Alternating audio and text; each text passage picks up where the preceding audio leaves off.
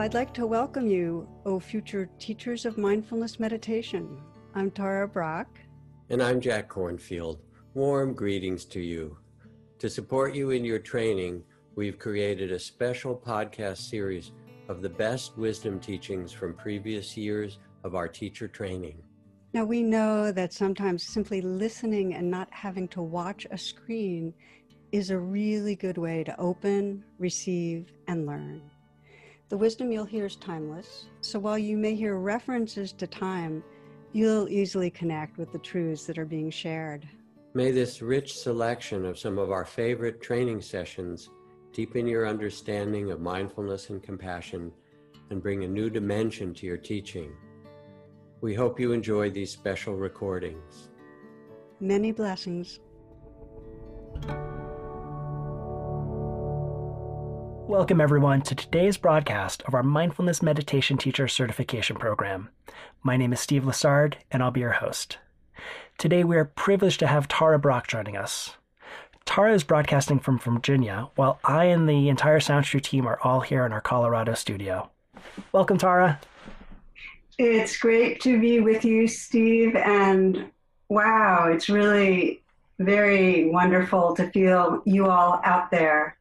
I'm so glad we're doing this, and I'm really grateful for your questions. They were incredibly, really alive and good. And thanks, Steve and Jeremy, for all your collecting and organizing. So what I've done is built in your questions to this session. I wanted to start with a pause, because I always love pausing, and a genuine namaste, a genuine bowing and honoring all the beautiful hearts that are with us. You know, I always love starting with namaste, that sense of how the sacred lives through us all. And this is kind of a carrying forth from last session with Jack, how it affirms this basic goodness that's here. And I think of it as that the prerequisite to namaste comes from the Western gesture, as most of you know, probably the handshake, that in some way is communicating, you're safe with me, I'm not carrying a weapon.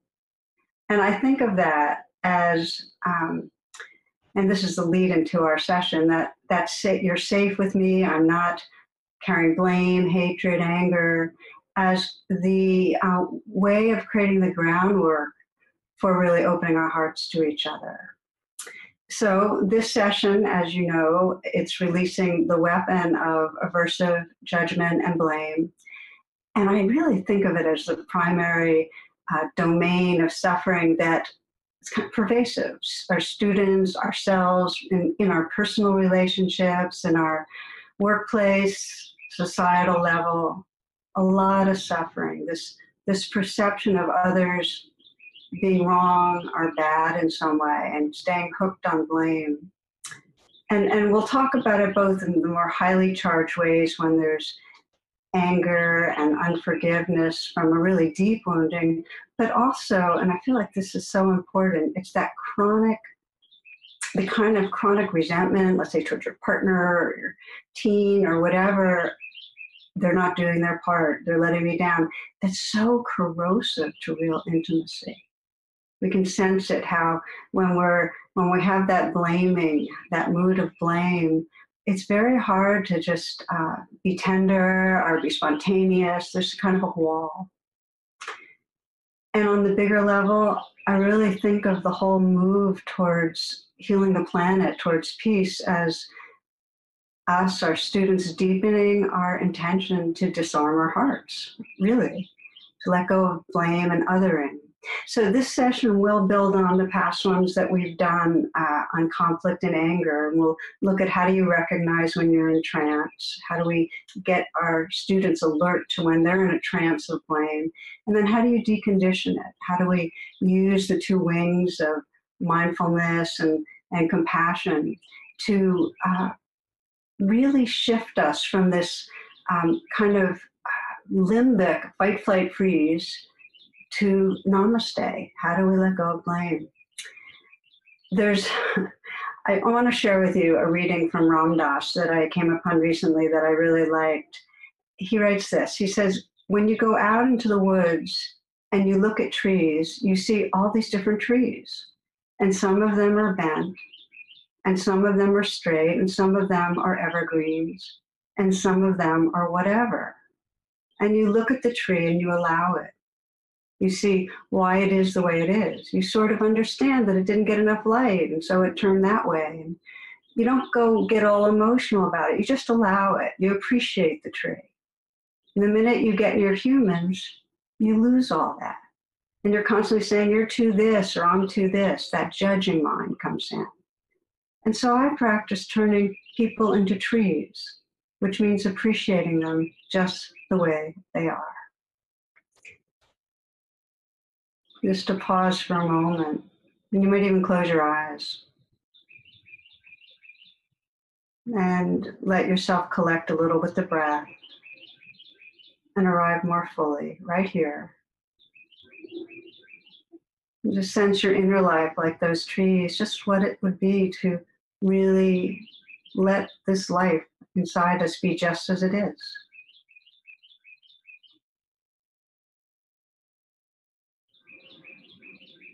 And to sense the people of our life like trees, conditioned by all sorts of different forces and causes, and wow, just letting them be trees, letting them be who they are.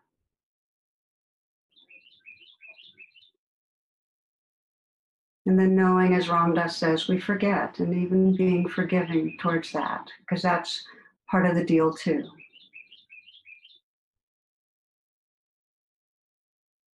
If you'd like, you can open your eyes, and one of the first questions I'll share with you is really how to explore blame with others as teachers, and also as a friend, as a partner. How do you explore it without causing defense? One person described working on blame for so long, now considering themselves a blame police, and that's not it. So we can see how much conflict arises out of blame. You know, I've worked with so many couples where somebody will say something blaming, the other will respond, well, you're blaming me for speaking my truth. And then the response will be, well, yeah, but your truth is making me wrong. And you can see the cycles it gets into. So how do we explore the arising of blame without making ourselves wrong for getting hooked on it? And one of the ways I think of it that's so helpful is really using that evolutionary perspective that blame is an expression of fight in the fight, flight, freeze stress response. It's rigged into every one of us to blame. Judgment, anger, blame. It's just a universal part of our response to feeling threatened. You know, if you want the question, what's the genesis of this trance of blame came up also. How come it's so pervasive? Somebody sent me this. They said, according to popular legend, blaming began in the Garden of Eden. Adam blamed Eve. Eve blamed the serpent. And the serpent, alas for him, didn't have a leg to stand on. So now don't blame me for this little quip because it was sent to me, but it seemed to fit. It really is existentially universal that we feel a sense of our separate self. That separate self, you know, the primal mood of the separate self is to feel fear and vulnerability. And when we feel threatened, it's part of our survival equipment. We're designed to do this. We have an orienting response, which seeks the source of the potential trouble. That is wired into us. So as soon as we feel threatened, we seek the source. What's to blame? And so what happens is we aim it and say something's wrong, and then we go either you're wrong and bad or I'm wrong and bad. So this is the fight response, and it comes up with perceived threat. And then, of course, due to our negativity bias, we're often scanning for what's wrong, and therefore there's a strong leaning towards feeling endangered and blaming. And then you can see it, of course, on a societal level, that we have the most threat, therefore blame, towards those that are the most different from us.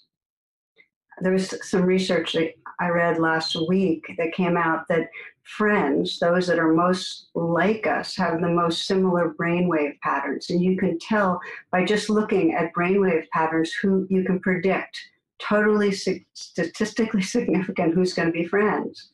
So our blame goes primarily to groups who have different views from us, politically, let's say. We know that. Different sense of morality, those of different race, religion, and so on, are most likely to be perceived as threats to our safety and most likely to be the target of our blame. On the individual level, the bad other is the one not meeting our needs. We have these basic needs for safety, gratification, and connection, and when somebody doesn't meet those needs, they become the bad other and the target of blame.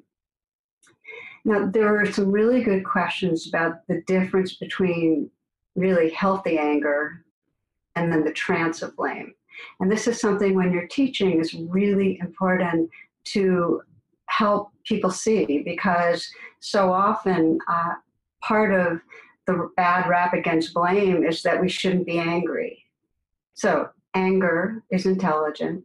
We've all been wounded by others, and many have been emotionally or physically abused. Whole populations have been devalued and systematically oppressed. So what that means is that anger, with its bodily feelings and mental stories of wrongdoing, it alerts us, it mobilizes us to deal with obstacles. We need anger, and initially we need that orienting response of blame. Oh, the trouble's over there. There was a handful of questions about trauma, especially if we've been traumatized. That what happens when we're traumatized is there's a kind of freeze response. In other words, there's that powerlessness. Anger and blame are needed to mobilize us to then respond, to get out of the stuck freeze response. So if we suppress anger, if we prematurely forgive, we're not going to fully attend to our wounds and protect ourselves from more harm. It becomes trance, unhealthy anger, a trance of blame, when the on button jams and all the stories of blame go on and on. So we're continually fueling the anger. And then there's this unwise reactivity where we withdraw or lash out or whatever. So the way I think of it is that blame and anger harden into armoring around our heart when the on button's on a lot. It's like a scab that it just doesn't fall off, and it prevents the light and warmth of awareness from healing us.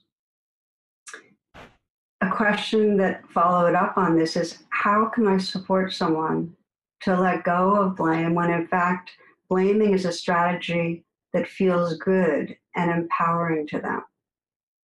So I want to name that in the trance of blame, it's like a temporary fix. It's our easiest pathway to feeling more superior, feeling power. And yet, when we deepen attention, and this is our guiding with our students, we start sensing how much it is a temporary fix and how it really blocks us from what most matters to us in our life. When I'm working with students, I often use the language of unreal other, because the central element in the trance of blame is that our perception of the other person narrows, and we're only seeing wrongness, and they become unreal to us. And if we look closely, and this is to me what's so interesting, and this is what really impacted me. So working with blame became a real sadhana, a real ongoing practice for me, was not only are we creating an unreal other, but in the moments of blame, we really are an unreal self. We are not connected to our own wholeness. We're in that some limited story of a victimized self. And one of the practices, because I got a lot of questions of, well, how do we guide students when they're caught in this? I do a practice often, and I'll just run you through it briefly so you get a sense of it, where they can start waking up to the fact of how blame is impacting their perceptions. And so if it helps you to close your eyes as I walk you through this, please do. But this is a reflection on unreal other and unreal self when we're blaming. So as we pause together, you might let your attention go inward and scan a bit for a recent conflict with a family member or friend, partner. Situation where you did feel in the grip of blame, resentment, anger.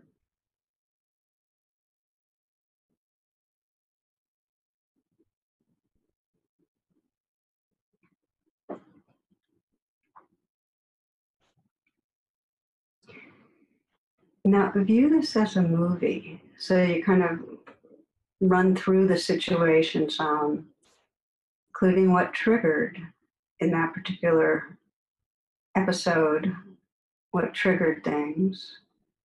And then when you get to the real high point of tension, where you're really feeling caught and angry,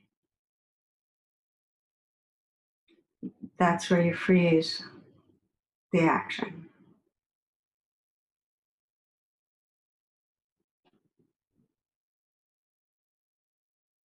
Noticing where you are, noticing how the other person looks and sounds. And in those moments, noticing what you're most focused on. Is it a facial expression from them communicating anger, aversion, or vengefulness, disrespect? Or is it words or tone of voice conveying those emotions?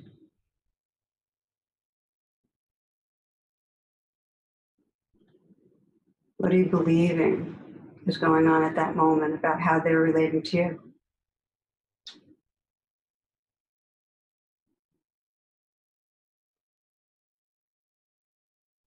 And just sense in that focus on what's going on in those moments whether you can sense that they're an unreal bad other.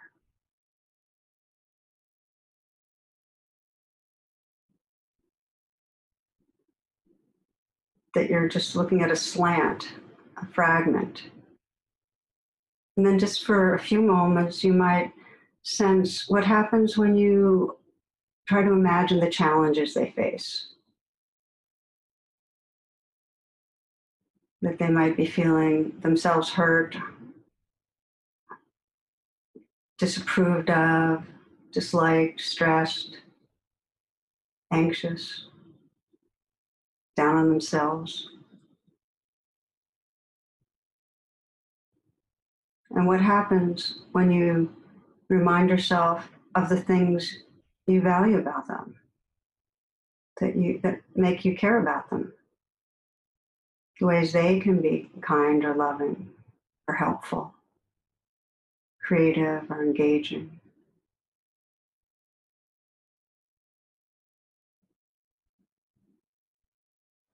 And take a few moments to shift your attention to yourself. How do you imagine you look when you're caught in blame and anger? How do you imagine you sound?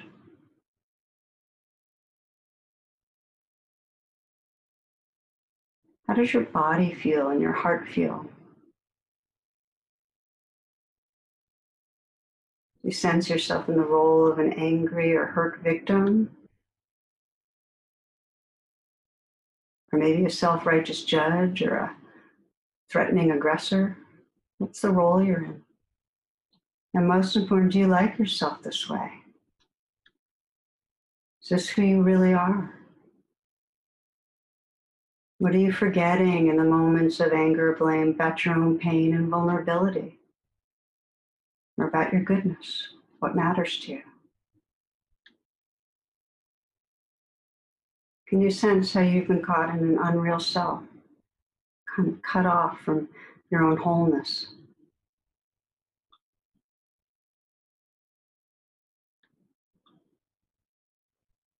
So this is a way, these kind of questions are a way of helping people to see that they've shrunk and are not really inhabiting their wholeness, and that the other person in their mind is shrunk into an unreal other. Now, there's other signs of trance. One friend calls it anger, blame, ready to happen. When we're really in the trance of blame, very easily triggered by sound, the tone of voice, an offhand comment, someone keeps us waiting, and it's way out of proportion to what's actually occurring. We often assume others are judging us, taking advantage of us. This is the habit of blame. Sometimes you might have this experience of feeling blame or upset with a number of people at the same time, and then realizing there's one common denominator, and that's moi. I've certainly had that. The deal is, when we're in the trance of blame, it'll play out in many of our relationships, even if we're mostly fixated on one. Now, we're going to be shifting. First part is really identifying some of the trance of blame, but shifting towards how do we undo it? How do we support people, our students, in undoing it? And I think one of the first pieces is to honestly acknowledge that it's hard, that it's a great idea. We think of forgiveness, great idea, until we have something to forgive. And so an important inquiry is, what makes us hold so tightly to blame? And that's a really important one to investigate with our students. One person from our group asked the question, what are we protecting in our deeper vulnerable selves when we are stuck in blame and attack? There's a wonderful quote from James Baldwin, and it's, I imagine, he says, that one of the reasons people cling to their hate and prejudice so stubbornly is because they sense that once hate is gone, they will be forced to deal with their own pain. So again, when you're teaching, there are ways of asking questions that help people to sense under the armoring of blame, what is that vulnerability? And I often will ask a question as part of a reflection. I'll say, to bring to mind, again, as we just did, someone you habitually feel anger and blame toward. Okay, that's the way I usually frame it. And then I ask them to ask themselves, if I let go of thinking of this person as bad or wrong, what unpleasant feelings would I have to feel? In other words, if I let go of blame, of considering this person as bad or wrong, what's the unpleasantness I'd be faced with? And then what I do, I'll ask that question, have them reflect on it, and then if in the group, I'll just have people raise their hand and just say a word. And I think we did it with our group. And what's so powerful is we start getting a sense of the whole constellation of vulnerable feelings that are under our armoring of blame. Feelings of powerlessness, of deficiency, the fear that the other will keep on hurting me. If they're not wrong, then I'm wrong. Just the vulnerability, the hurt, the sense of having to accept a painful loss then, grief, feeling unlovable, unsafe. So we blame because it temporarily works. And it's really helpful when we're teaching about blame, is to say it's an armoring that temporarily helps us, it buffers that vulnerability. It's a armoring that we can, in some moments, inflates us, makes us feel superior, or righteous, or justified, gives a sense of power. So that's why we hold on so much. But I find that there's also other reasons people hold on to blame that are really helpful to explore when we teach. And they mostly come down to misunderstandings about forgiving.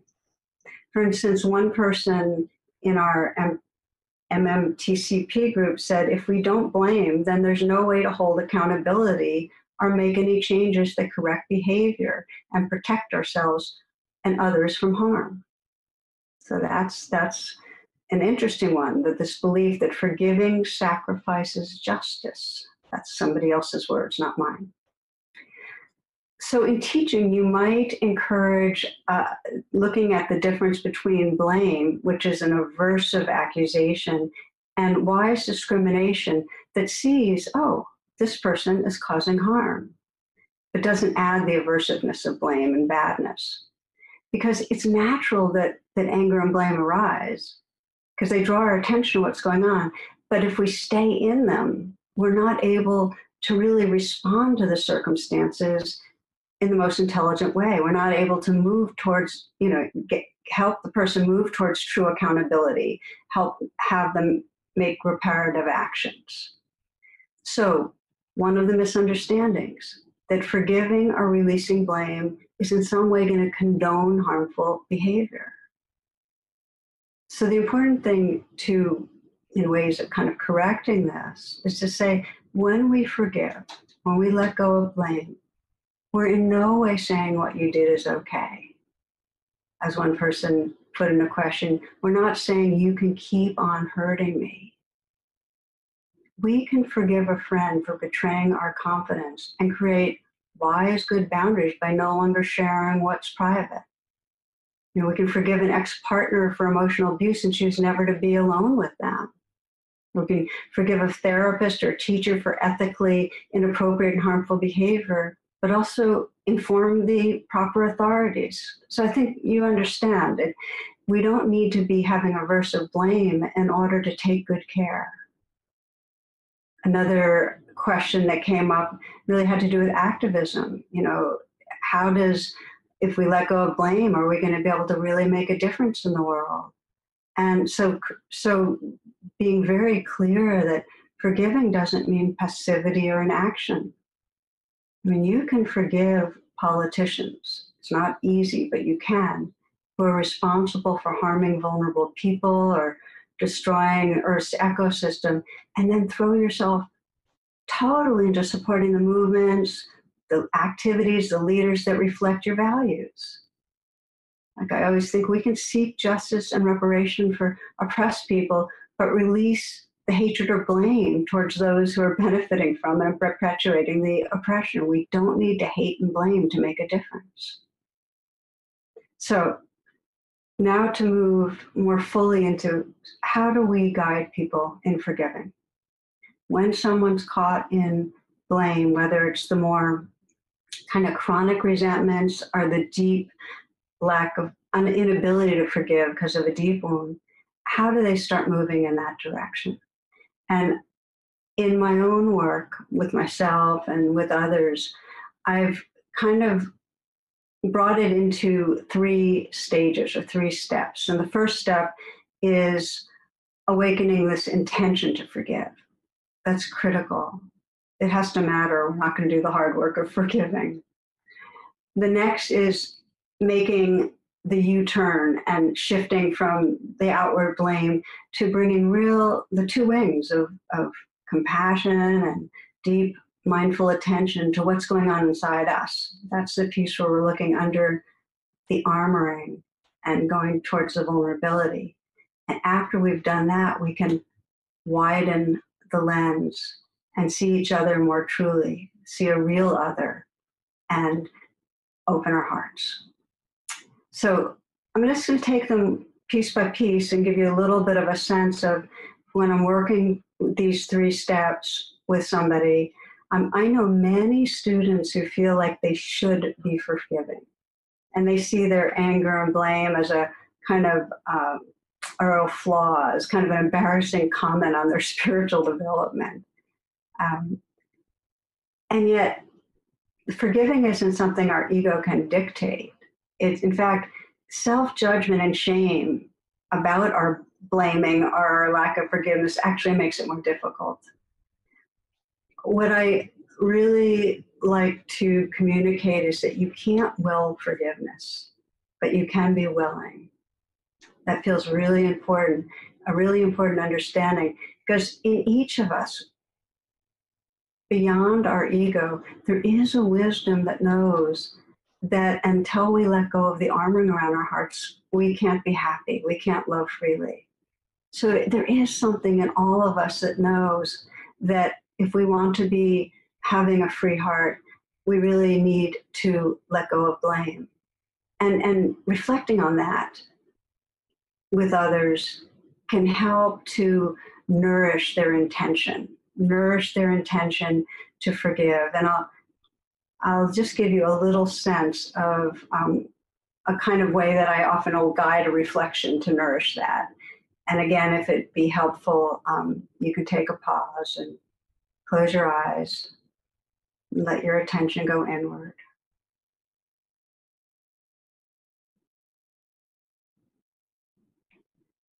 And perhaps bring back to mind a person that you were reflecting on earlier, that you might be pushing away with some blame or some resentment.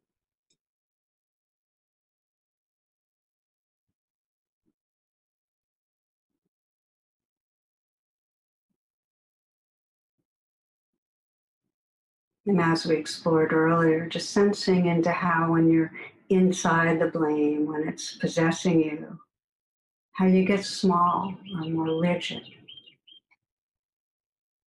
What happens to your heart?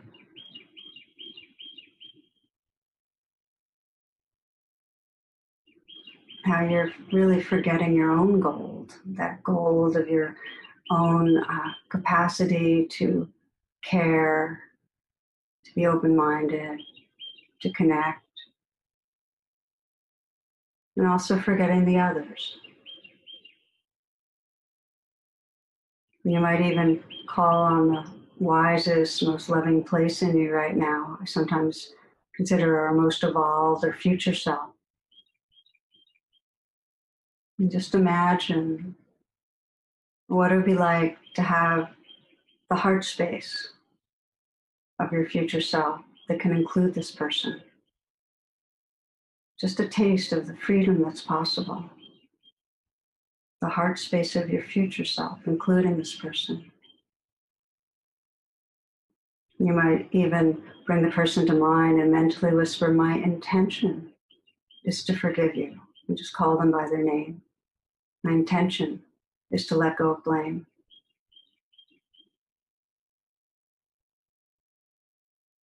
And see if you can feel the sincerity of your intention, even if some parts of you are still unready.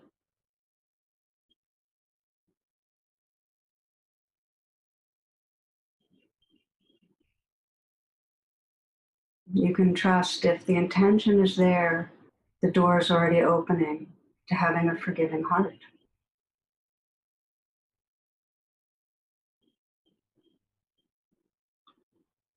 And taking a few full breaths and opening your eyes as you would like. So on purpose in this session with you, I'm trying to kind of do a real practical hands-on. These are some of the reflections that help people get in touch with how small they get when they're in blame and the intention to really free themselves. That's step one, is just that it matters, that I want to let go of blame.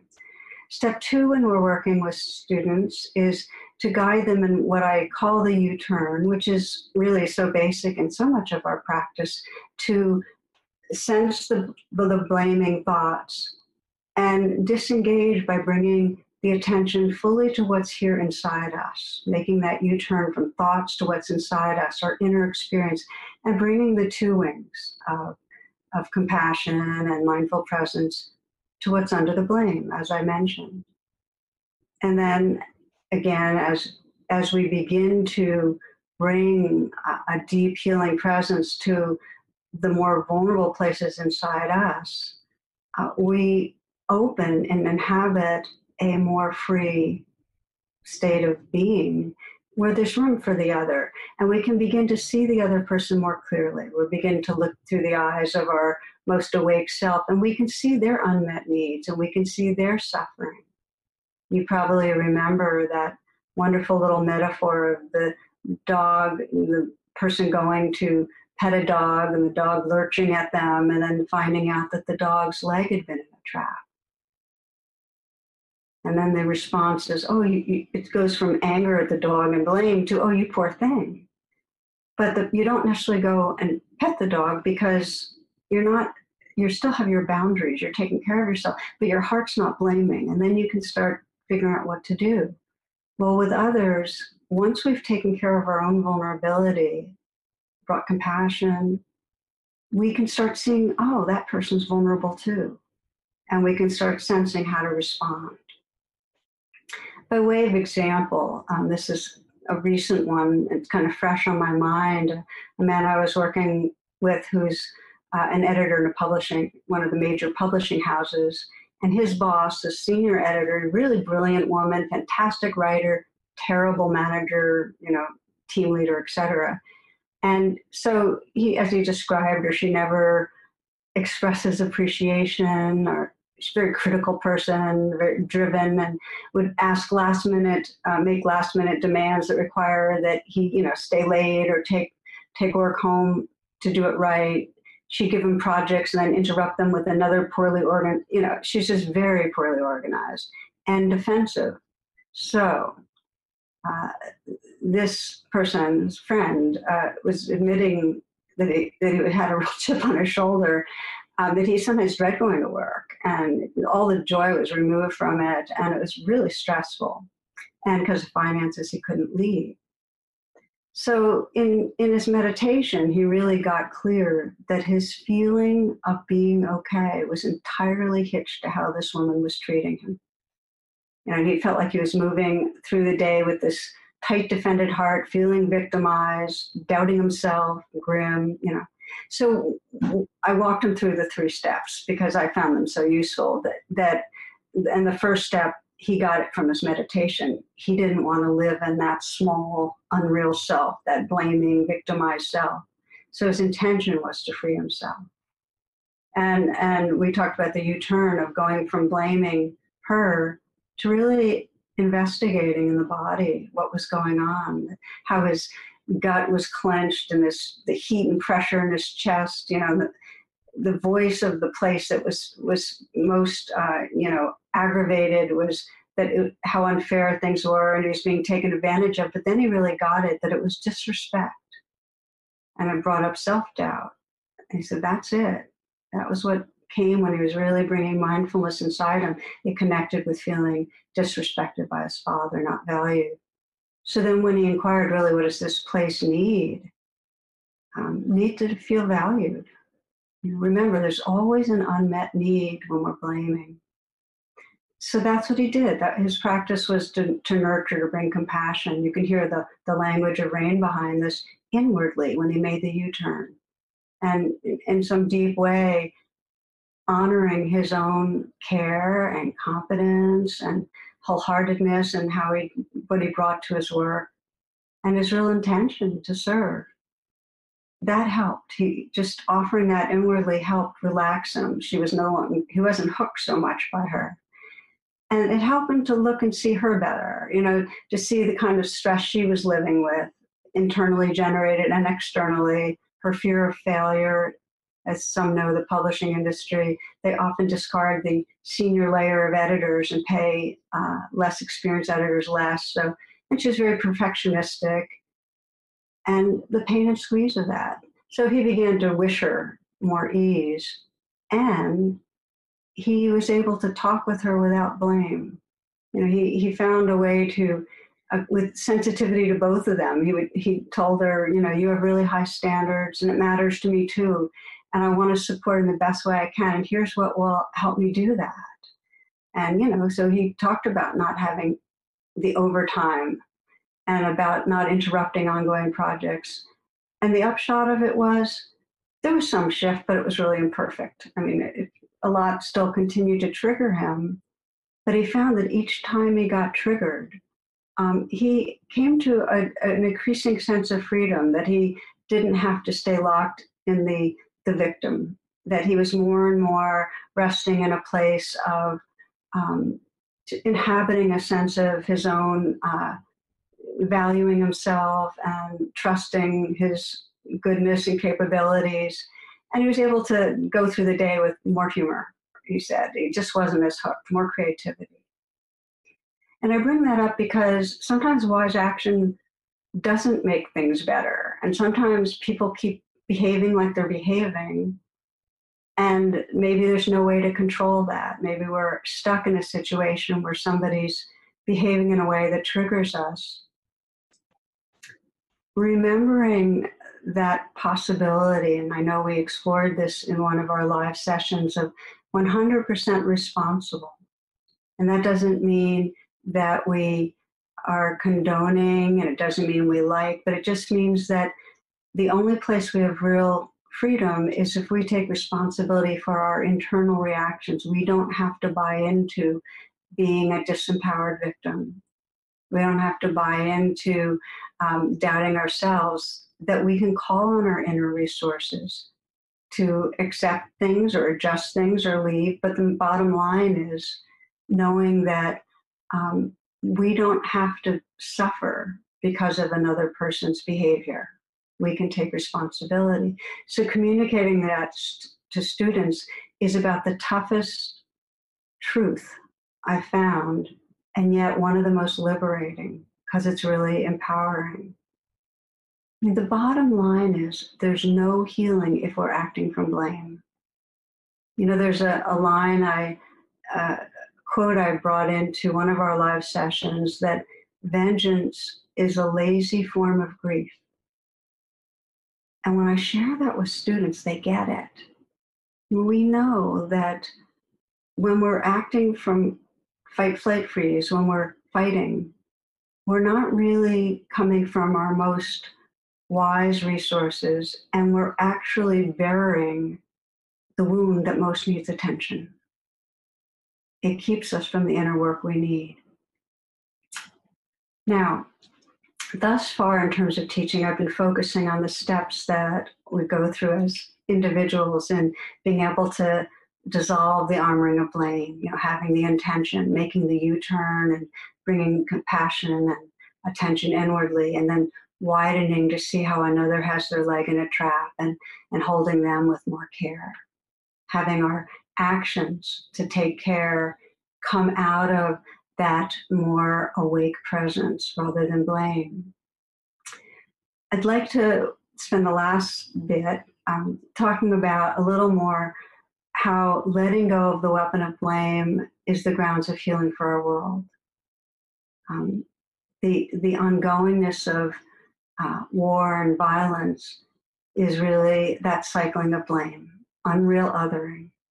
And so the healing that we see, whether we think of it as peace and reconciliation processes or restorative justice, the healing is not coming from blame, coming from this intention to establish understanding and connection.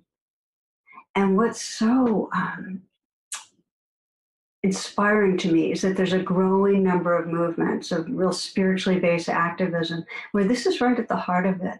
You see it in the Buddhist Peace Fellowship, see it in the Poor People's Campaign, which has been resurrected now, but followers of Martin Luther King originated it. See it in Love Army, that's headed by Van Jones, Revolutionary Love by Valerie Carr. So one of the questions that one of you sent was what it is to talk to what it is to take responsibility to cultivate the causes and conditions we would like to see change versus blaming others for them being as they are, and how does this fit to activism? Again, just to say that rather than blaming another or a group or whatever it is, actually taking responsibility to change the causes and the conditions. And I wanted to share an example of this activism that's not based on blame, that really moved me. And this is Valerie Carr, who's a Sikh woman and a social activist. And the first killing in terms of hate crime after 9/11 was of a Sikh man who was very close to her. She called him uncle. And he was killed by a man who called himself a patriot. He said, I'm going to go out and shoot some towel heads. We should kill their children too. So back up a little, but Valerie has a young son. And for her beloved was growing up in a country that was dangerous for him. And she feared she said, I fear moments that I can't protect him. Where he is seen as a terrorist, just as Black people are seen as criminals or women are seen as property. So she asked herself after her uncle was killed how to respond. So here we are in a situation where there's been violence, there's been harm, how to respond. And her inner wisdom said, love more inclusively, see no one as enemy. In other words, and this is how she put it, you are part of the part of me I don't yet know. I choose to wonder about you. So what we're seeing here is step one, intention. So out of that being part of this harm, sensing the harm, the hurt of it, love more inclusively. I choose to wonder about you. I love that line. I mean, I just think it's so beautiful. I choose to wonder about you. So that was step one, having that intention. Step two, the U-turn. Well, for her, she said she had to spend a lot of years bringing loving presence to her own fear and her own hurt. And as she said it, I refuse to let it harden into anger. Because when we don't pay attention to the hurt and the fear, it hardens into anger. So that's the U-turn, softening, healing inside. And then step three, how did she widen in terms of where the harm had been encouraged? Well, she went to the gas station where the Sikh man had been killed 15 years earlier. And she and the brother of the murdered man decided to call the murderer. So this is the really, I wonder about you. And they called, and she asked, so she really is trying to establish connection here. And she asked the man, Frank, why he agreed to speak with them. And he said, I'm sorry for what happened, also for all who were killed on 9/11. And of course, she got defensive, but they continued. And her partner, the Sikh man's brother, who was on the call, said, this is the first time you've said you're sorry. And then Frank said, yes, I'm sorry for what I did to your brother. One day when I go to heaven to be judged by God, I will ask to see him and I will hug him and ask for his forgiveness. And then the brother of the killed man said, but we've already forgiven you. And for Valerie, this was like a really embodiment of the teaching that in the face of suffering, the intention is to love more, to bring the presence inwardly, to do that healing so we can see the other not as an unreal other, and then to open and include that being. She says there's no opponent, no enemy, no unreal other. So this is the path of releasing armor, of evolving consciousness, as she put it. And she was giving a talk, and the last thing she said was, one day you will see my son as your own and protect him when I'm not there. This is the possibility to create the world we believe in by learning in our individual lives, guiding our students to release blame, to disarm the heart. And then the more that we do that, the more we can see the connectedness, see the vulnerability, and see the goodness. So just a bit more. Again, as I mentioned, we can't will it. It's got its own timing, but we can be willing. And I read a story. This is Frank Ossistescu, who you've been hearing a lot from our readings from his book. And he was teaching in Berlin, a workshop on grief and forgiveness. A woman in the back of the room stood up to talk. And she said, I've been listening to you talking about forgiveness, but my father was a prisoner in concentration camps and I can't forgive his killers. My heart is like ice. So the whole room was silent, and that's the only appropriate response, bearing witness. And then from the other side of the room, a woman raised her hand, and Frank said he was preparing for stories of the camps and the grief of those losses and so on. Here's what she said. My heart is like ice too. It feels like a stone. My father was a Nazi officer who was a guard in the camps. I know that he killed people. I can't forgive him. Again, there was silence. And then the two from these opposite sides of the room made their way through the 200 people in the conference and embraced. There's no words. They just held each other. They weren't alone in their pain. And Frank puts it, in those moments, their suffering was all of our suffering. And I think part of the reason that I love that story, when I read it, how much it affected me, was that when we're honest, we're making the U-turn, we're honest, and even when we're not able to let go of the armoring, just by staying and naming what's true and communicating, we start making links. We start sensing others coming from more difference than we normally can relate to being part of us. And that makes it more and more possible to release the armoring and open our hearts. As many of you know, in Buddhism, forgiving, this disarming, is what clears the way for love. It clears the way for namaste, where we began. We have to let go of the blame, or we can't really see the sacredness that's here. So that's the motivation. And it's really to inhabit our true natures, to love without holding back. That's the motivation to go through the real, have the courage to sense, yes, blaming's pervasive. We all have that tendency, and it's possible to wake up out of the trance of blame. So perhaps with that, maybe we'll end with, I'll invite you into the last guided meditation. So you can explore the 3 steps for yourself just for a few minutes, and then see how that might inform you when you're guiding others in this domain. So again, if you will, just to close your eyes.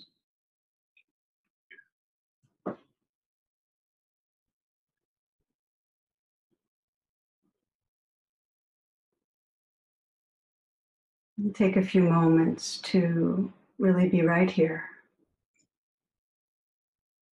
Feeling your breath, feeling your body breathing.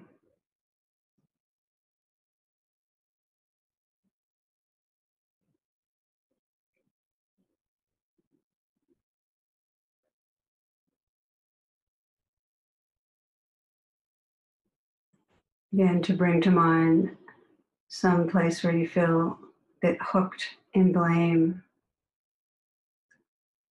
Person that you, not a mortal enemy, not really, this won't help to go into traumatic injury and unforgiveness, but just a place of blame, somewhere in the middle of the scale, where you'd like to explore disarming some.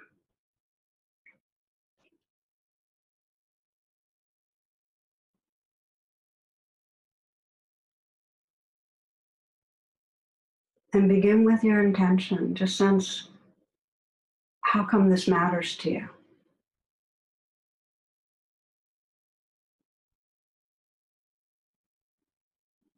You might even sense from your future self or wisest, most loving self, the freedom that's really possible.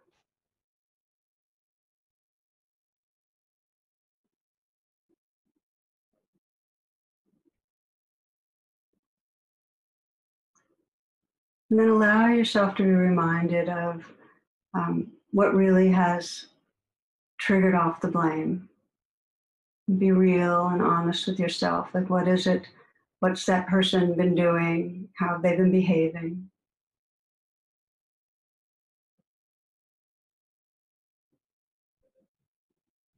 So you can get in touch some with the thoughts and feelings of blame.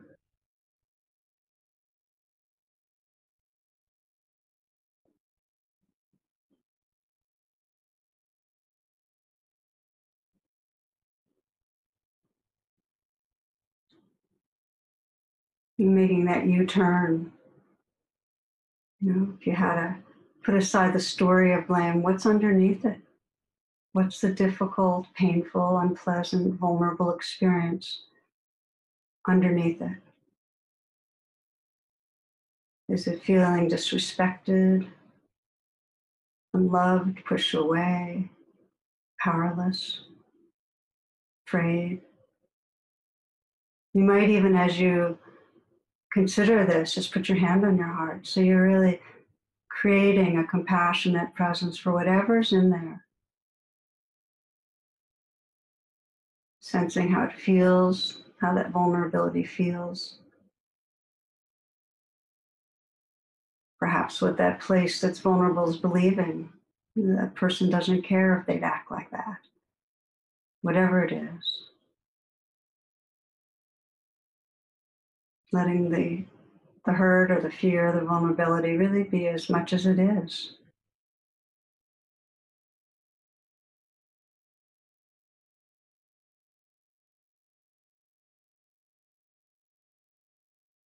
And sense what, as you do, what that place in you most needs.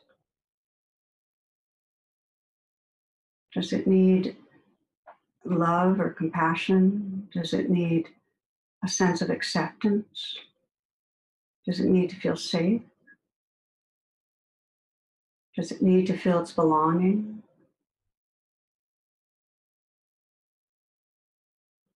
Whatever you're sensing in there, the hand on the heart, just imagine and call on the most resourceful, evolved, loving, wise part of your being. Just offer from that place whatever comfort, nurturing, loving comes naturally. It might be a message. It could be something simple, it's okay, I'm with you, or you belong, trust yourself.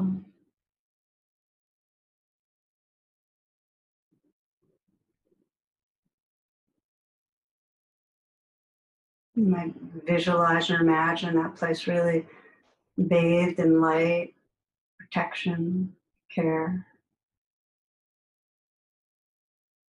Just let that all fill you.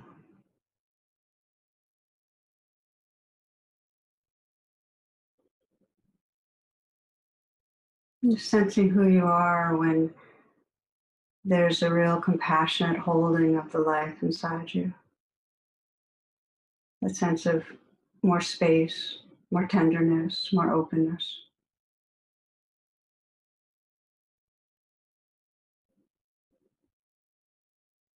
You might gently open the attention to the other person now, sensing you can view more from your more evolved self, your future self.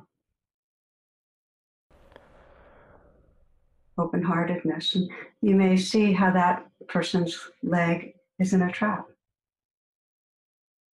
What's difficult for that person, since their insecurities, their hurts, their fears.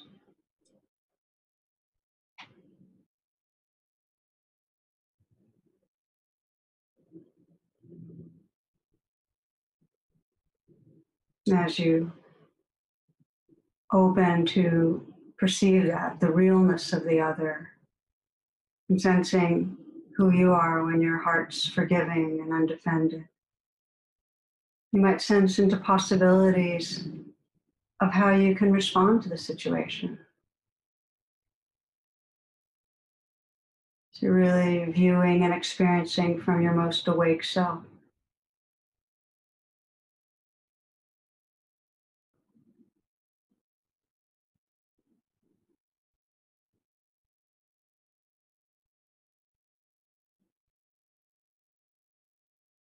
You might imagine if in your life this dedication to disarming became more and more conscious. What it would be like to have that kind of all-inclusive heart, that inclusivity, that boundless heart.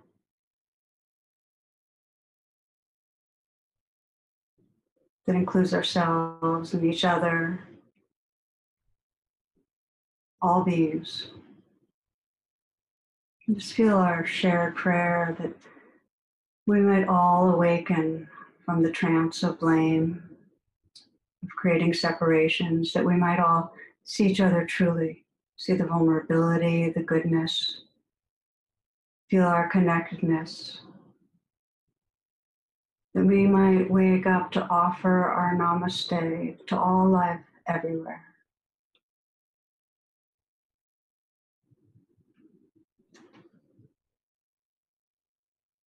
In closing, as we opened, a namaste to each of you, loving blessings and prayers, and thank you for your presence.